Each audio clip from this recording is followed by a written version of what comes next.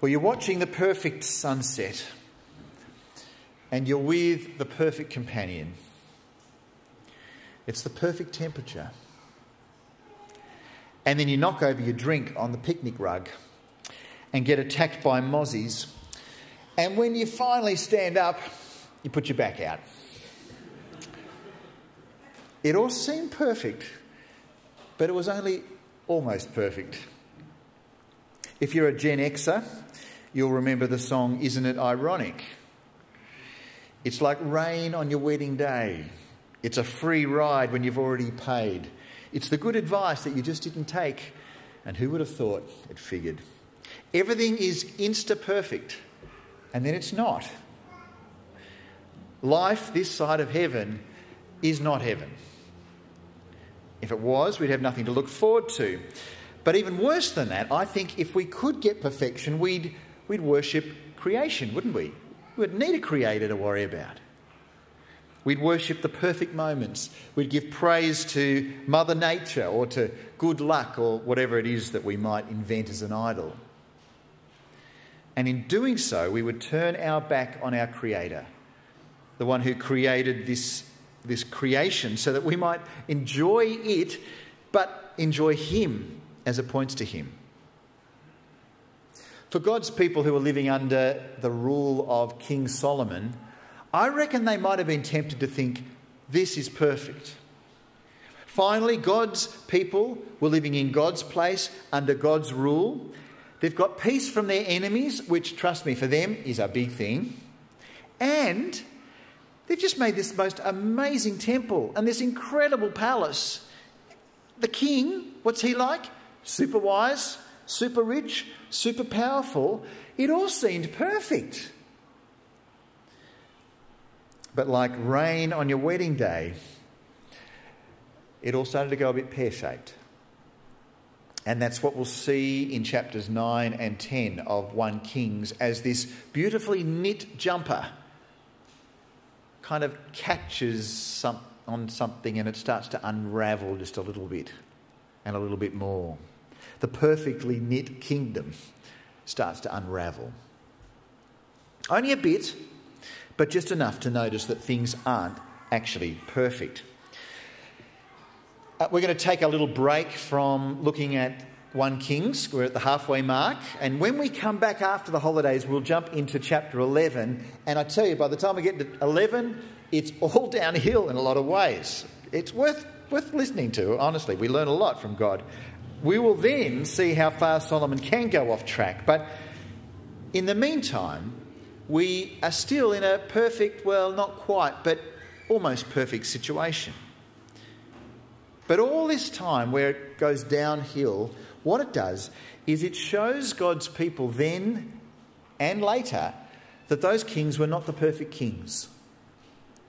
King David, pretty amazing. King Solomon, amazing and bad for different reasons, but they weren't the bee's knees. They weren't the ultimate king.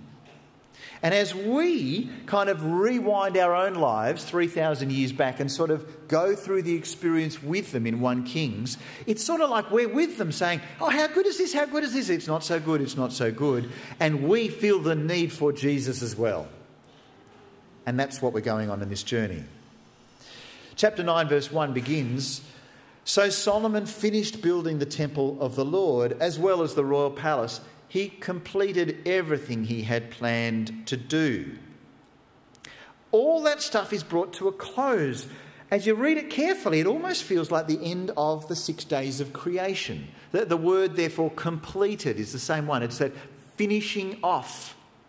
And it, like the creation, it was good, very good. You feel like we're at that point right now because the temple and the palace is complete.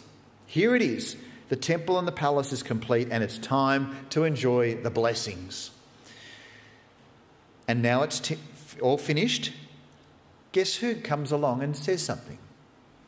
Verse 2. Then the Lord appeared to Solomon a second time, as he had done before at Gibeon. You see, right now, the Lord speaks again to Solomon. But the time before that was when God said to Solomon, what do you most want? He could have said, I want to have lots of riches. But what did he ask for? Wisdom, correct. And not only did you get wisdom, it's kind of like, well, you've asked for wisdom, we'll throw some riches and other stuff in as well. Back then, it felt really optimistic. You sort of thought, this is the great moment of the Old Testament. And so that was before we had the temple and palace built. Now we're at the end of the temple and palace, and God appears again. The bookmarks. And as the Lord speaks to Solomon, you'll hear that it starts off pretty positive. But then it gets a little bit kind of, maybe a little bit pessimistic as well. Let's have a look at verse 3. The Lord said to him, I have heard your prayer and your petition. I have set this temple apart to be holy. That's what we've been singing songs about, holy, holy, holy, right? I've set this temple apart to be holy, this place you have built where my name will be honoured forever. I will always watch over it, for it is dear to my heart. It's pretty positive, isn't it? Thanks for building the stuff. Life's good. Holy is the temple. Away we go. It's upbeat. It's positive. But before you even think about the holy bit, look where it starts. He says, I have heard your prayer and petition. The Lord actually heard Solomon's prayer. I know that when I'm talking to God, that I know that he is hearing my prayer. I know that for sure. I'm certain of it. But I've got to say, it'd be kind of cool if I was having one of those prayer times and then suddenly, booming out in my room, the Lord says, Jody, I have heard your prayers and petitions. Be like, I knew that, but that's kind of cool. That's what's happened here to Solomon. It's like, Solomon, I've heard your prayers and your petitions. Like, thank you. And as he's hearing this time of, affirmation really from the Lord, you think about what it must have been like for Solomon at that point. I mean, you think, is there anyone on the planet who is closer to God than Solomon at that point? I mean, he talks to God and God says his name. Solomon, you Solomon. You're thinking, they are like this. You're thinking, these guys are going to be mates forever. What could possibly go wrong? That's the upbeat vibe. And what's more, the Lord has put his special name on the palace. And when it talks about his name, it's everything that encompassed by his name, by who he is. It's his glory, it's his heart, all stamped on this special building in answer to Solomon's prayer. It's looking so good. And he also says, forever. Did you see that? Forever. Forever. Your name will be honoured. Forever. But the thing is that forever will continue, but the building won't. And so forever will continue even when the building doesn't. Don't want to put out spoilers, but they do knock this place down in a little while. And you're thinking, how on earth could the Lord be saying, forever my name will be on that temple? You're thinking, Lord, did you have no idea that the temple was going to be destroyed? Was it kind of like forever, cross my fingers, or forever, that sort of thing? Forever will continue, but more of that later. Because now the Lord turns to address Solomon's faithfulness to God. He says, verse 4, as for you, Solomon, if you will follow me with integrity and godliness, as David your father did, obeying all my commands, decrees, and regulations, it's kind of, if you do all of that, we'll find out in a moment what will happen. But can you see what he's asking him to do? He's saying, you're the king. You're my king. I'm expecting you to obey me. That shouldn't be too hard to get your head around. That's kind of what kings should do under the one that they rule, that rules them.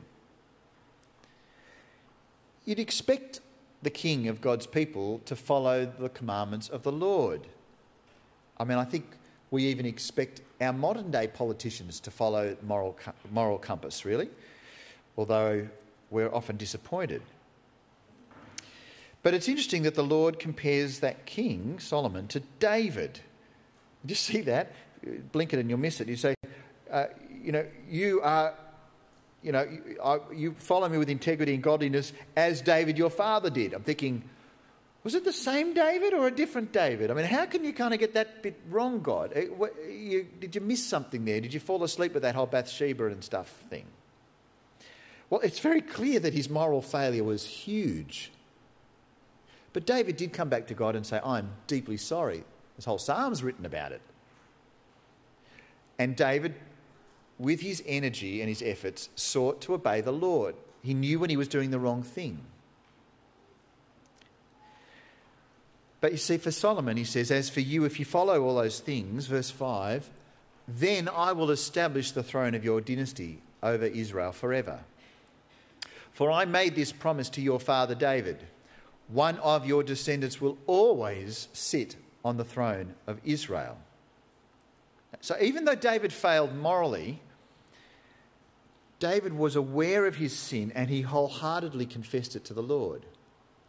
He was repentant and the Lord forgave him. And as the Lord overlooked that sin that he forgave, he was still able to promise to David that there will be a descendant of yours on this throne forever. Forever is a really long time. Sometimes it's better to sort of say, oh, look, a really, really long time, or we'll see how it goes. I mean, that's the safe thing to do. If one of your kids say, how long? Forever. Really? Oh, well. But God is saying forever, even though he knows what is happening. It's a little odd, really, especially when you know that God's kings are spectacular in their failure. You think David and Solomon are bad? Well, you ain't seen nothing yet. And so what it must be talking about is the eternal, forever rule of Jesus. We've got to keep seeing this as we hear about the Messiah, the promises to David and his sons. It's talking about the Messiah. Where other kings have failed, Jesus has never failed. Where other kings have turned from the Lord, Jesus has never disobeyed his Father. And right here we're told that even though these kings will make a horrible mess of it, it won't wreck God's promises. Even though all these things go pear-shaped, God will keep his promise.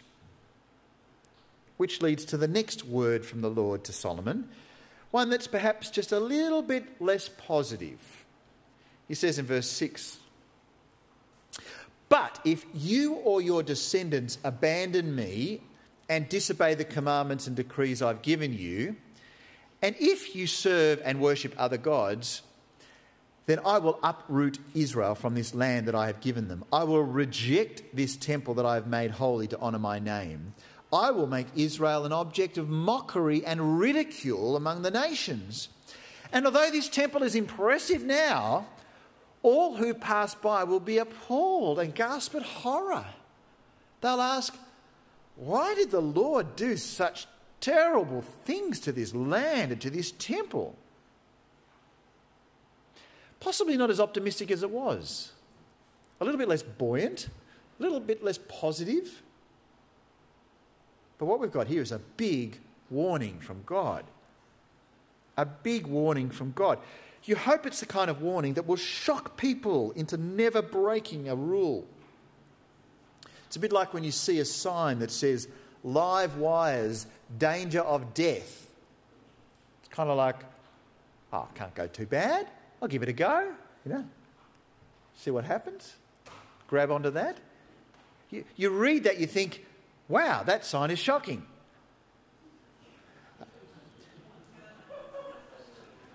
Welcome back.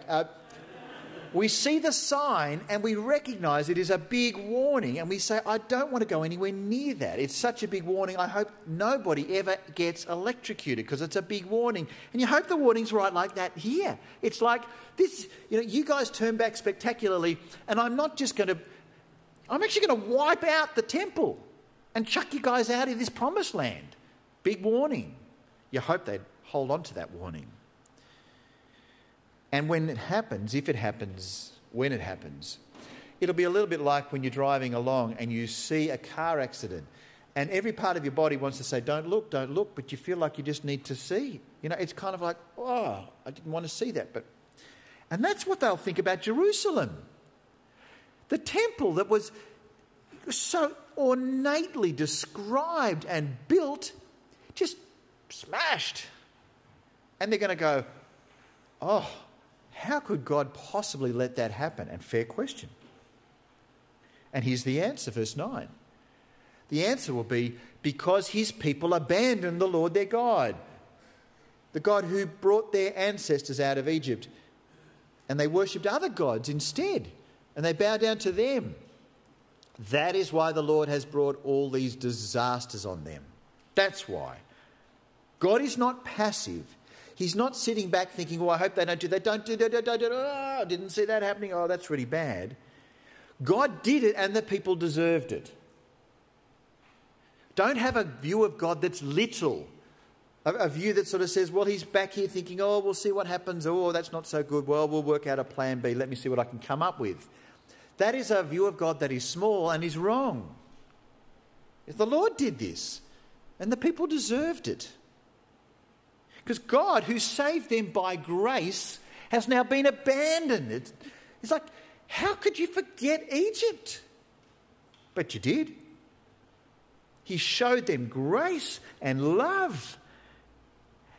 What more could they possibly want? They've got this beautiful peace.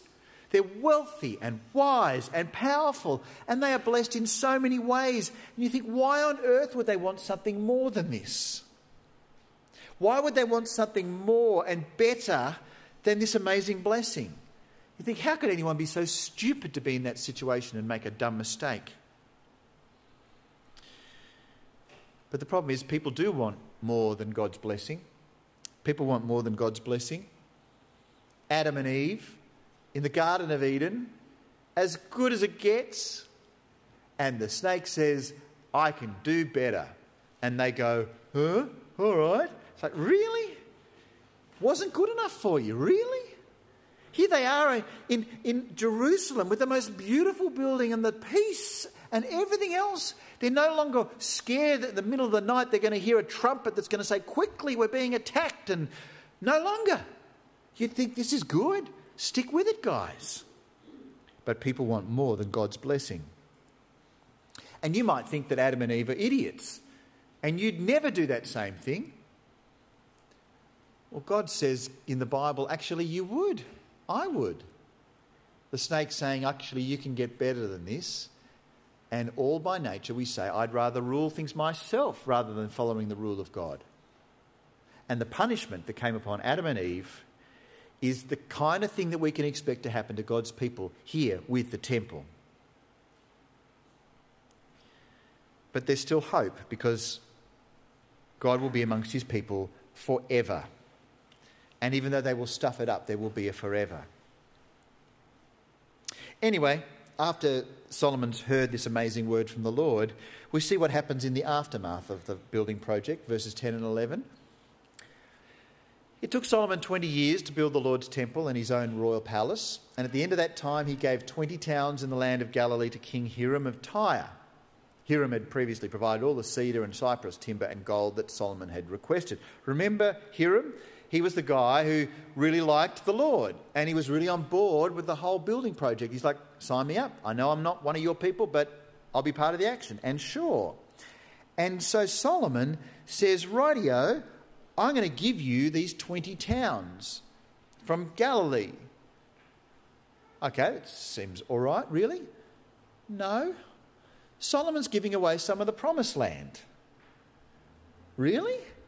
I mean, there's the precious promised land from Dan down to Beersheba, this promised land that God promised and then delivered, and Solomon says, well, we might just sell off the back block. We'll just sell off 2 acres in the corner, you know, that kind of thing. And so off he goes.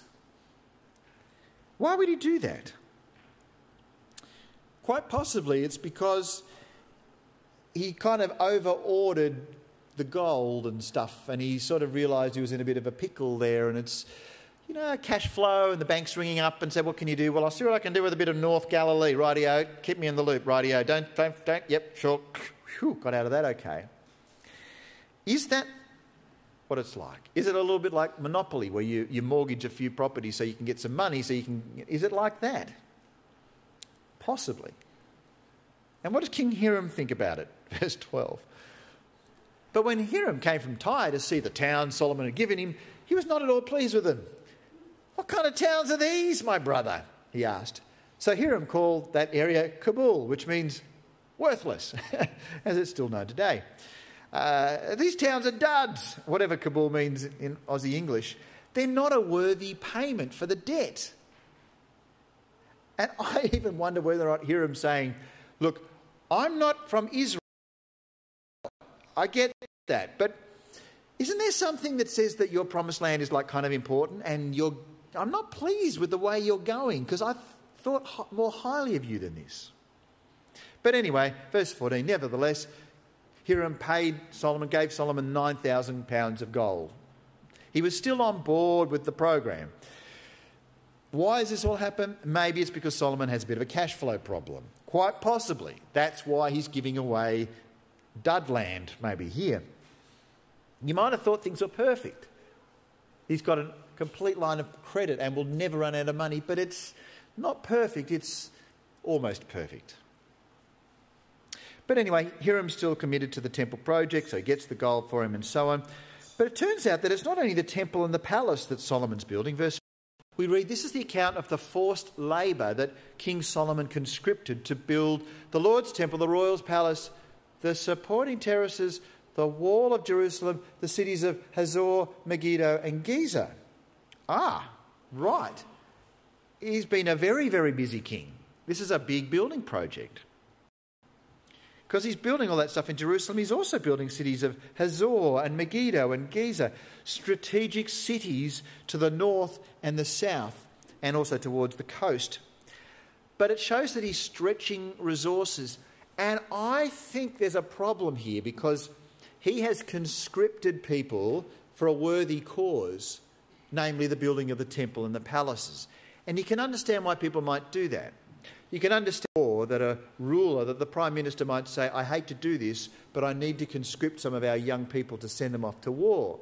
You say, these tough times call for tough measures. OK, we don't want to do it, but we agree with you.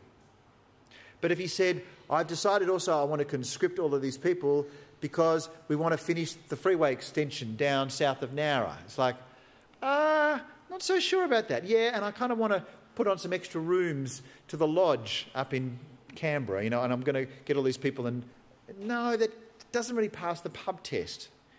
I think that's what we're seeing here, that Solomon's actually overusing forced labour. There's just something a little bit on the nose with what he's doing. And verse 16 to 18, we hear of more buildings and things. And then over to verse 19, we read that he built towns as supply centres and constructed towns where his chariots and horses could be stationed.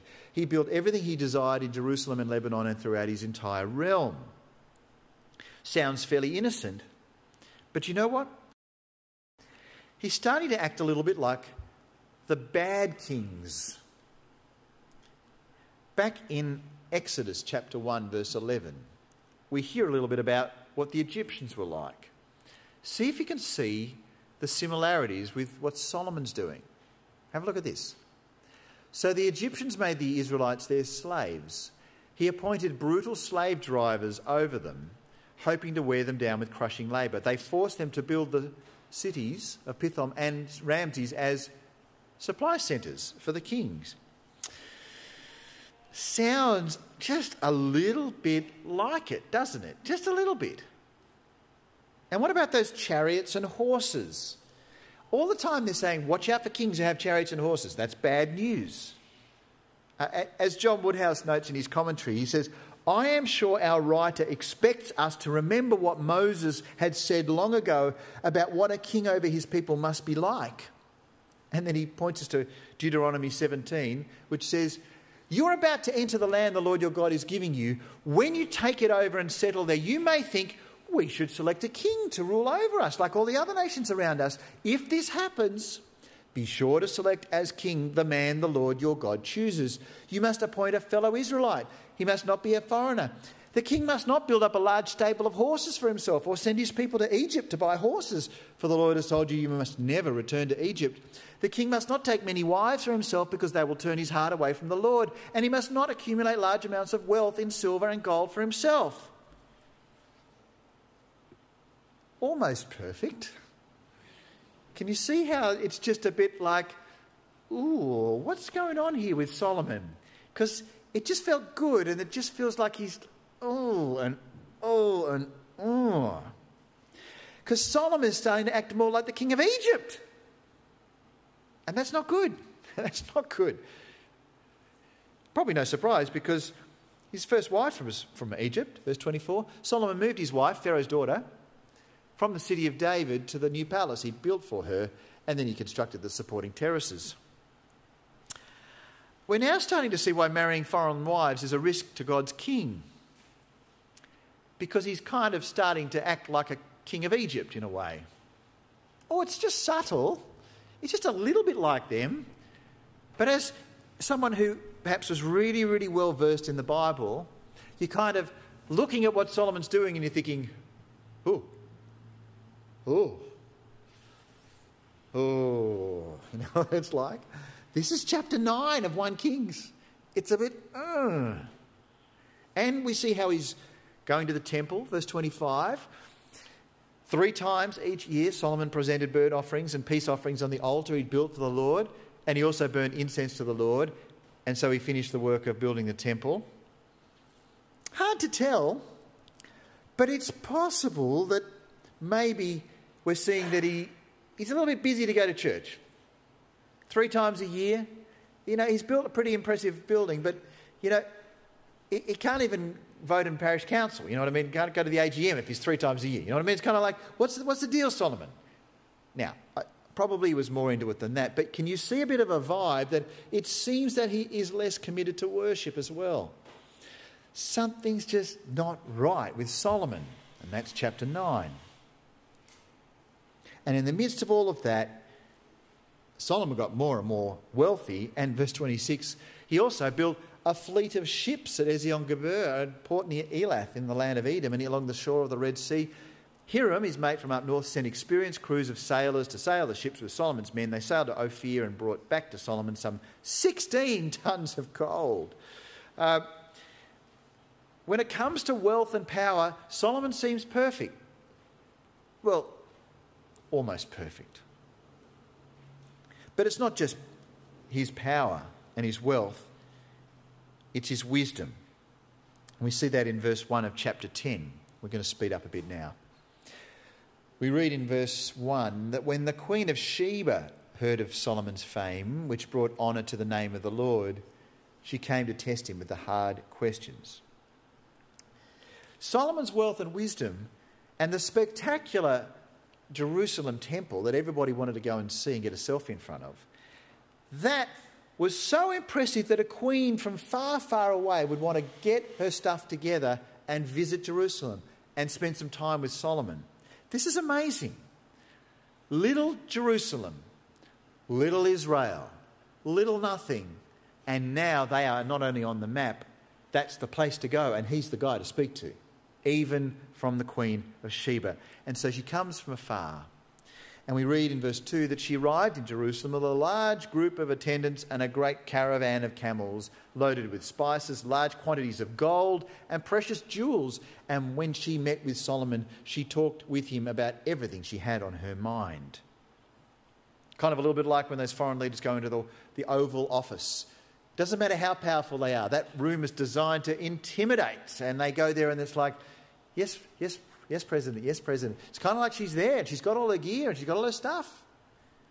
And she came from afar bringing gifts. Listen as I read from verse 3 to 10. I'll read a slab. I don't need to say much about it, but get a feel for what is happening here. Have a look. Solomon had answers for all her questions. Nothing was too hard for the king to explain to her. When the Queen of Sheba realised how very wise Solomon was, and when she saw the palace that he built, she was overwhelmed. She was also amazed at the food on his table, the organisation of his officials, and their splendid clothing, the cupbearers, the burnt offerings Solomon made at the temple of the Lord. She exclaimed to the king, "Everything I heard in my country about your achievements and wisdom is true. I didn't believe what was said till I arrived here, and I saw it with my own eyes. In fact, I had not heard the half of it. Your wisdom and prosperity are far beyond what I was told. How happy your people must be. What a privilege for your officials to stand here day after day listening to your wisdom. Praise Yahweh, the Lord, your God, who delights in you and has placed you on the throne of Israel. Because of the Lord's eternal love for Israel, he's made you king so you can rule with justice and righteousness. And then she gave him 9,000 pounds of gold, great quantities of spices, precious jewels. Never again were so many spices brought in as those the Queen of Sheba gave to King Solomon. Hard to imagine that little Jerusalem is now such a wow place, and that one of God's kings, he's wow beyond wow. God's king was world famous. And God has answered the prayer that David prayed to him. In Psalm 72, David prayed, "Long live the king. May the gold of Sheba be given to him. May the people always pray for him and bless him all day long." That's what David was praying for his kid, Solomon. Was Solomon God's perfect king? No. The cracks have started to form, and they will turn into massive holes when we next come back together and look at the next bit. But right at this moment, we see what the reaction of the world should be to the Lord's Messiah. This is what the reaction should be to Jesus by everyone in the world. It's the reaction that people should have towards the one who is in God's control, is ruling God's people. It's what's spoken of years later by Isaiah the prophet about the ultimate king. Chapter 60, verse 1. "Arise, Jerusalem, let your light shine for all to see, for the glory of the Lord rises to shine on you." Verse 3. "All nations will come to your light. Mighty kings will come to see your radiance." Verse 6. "The people of Sheba will bring gold and frankincense and will come worshipping the Lord." There's this kind of optimism that something similar will happen. And when might that happen? Matthew chapter 1. Jesus was born in Bethlehem in Judea during the reign of King Herod. About that time, some wise men from eastern lands, far away, maybe like in Sheba, they arrived in Jerusalem asking, "Where is the newborn king of the Jews? We saw his star as it rose and we've come to worship him." And then verse 11, "They entered his house and saw the child with the mother Mary, and they bowed down and worshipped him like the Queen of Sheba did. Then they opened their treasure chests and gave him gifts of gold, frankincense, and myrrh." I think we're supposed to see a connection there. Wise men brought gifts to the newborn king of the Jews. What were the gifts? Gold and frankincense, just like the spices from before. See, in all of this, we see that Solomon's rule was almost perfect in so many ways. Until, of course, he starts to stray. And spoiler alert, he strays big time. And it's so hard to watch. But we will. Come back to church. But his fame and wisdom has given us a glimpse for what God's ultimate king would be like. And the almost perfect life of living under King Solomon will be overshadowed completely by the truly perfect life of living under King Jesus. I'll skip most of chapter 10. Just look at these two verses. Summarising, "So King Solomon became richer and wiser than any other king on earth. People from every nation came to consult him and hear the wisdom God had given him. Year after year, everyone who visited brought him gifts of silver and gold, clothing, weapons, spices, horses, and mules. He was a great king in so many ways, but he was only almost perfect. Great, but very flawed. And how the mighty have fallen, and we will see him fall. But in all of this, friends, Solomon's rule gives us a thirst for the real thing king. The real thing. As we read this, it must give us a hunger for the authentic king. I wonder if you ever occasionally sit down and look through old photos. And as you're looking through them, you see a place that was really special to you, and you think, your heart somehow just yearns to return there. Maybe the place where you were born and you haven't been, and you grew up. Or maybe it was a place you went to and had a very significant effect on you and your family and your friends. And you see that photo and you just have this yearning to go there and to be there again. So friends, I think that's kind of what the yearning should be like as we're hearing about the life of Solomon. It's like, oh, it's good, but I have this yearning for something more. And friends, you know what that yearning should be for? For Jesus. For when we see him, and when we see him in his fullness, it is then that we go, we are satisfied. And the almost perfect becomes the perfect.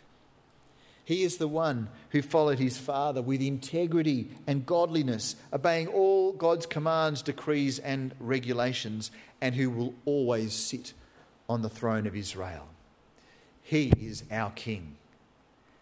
Is he your King? Let him be your King.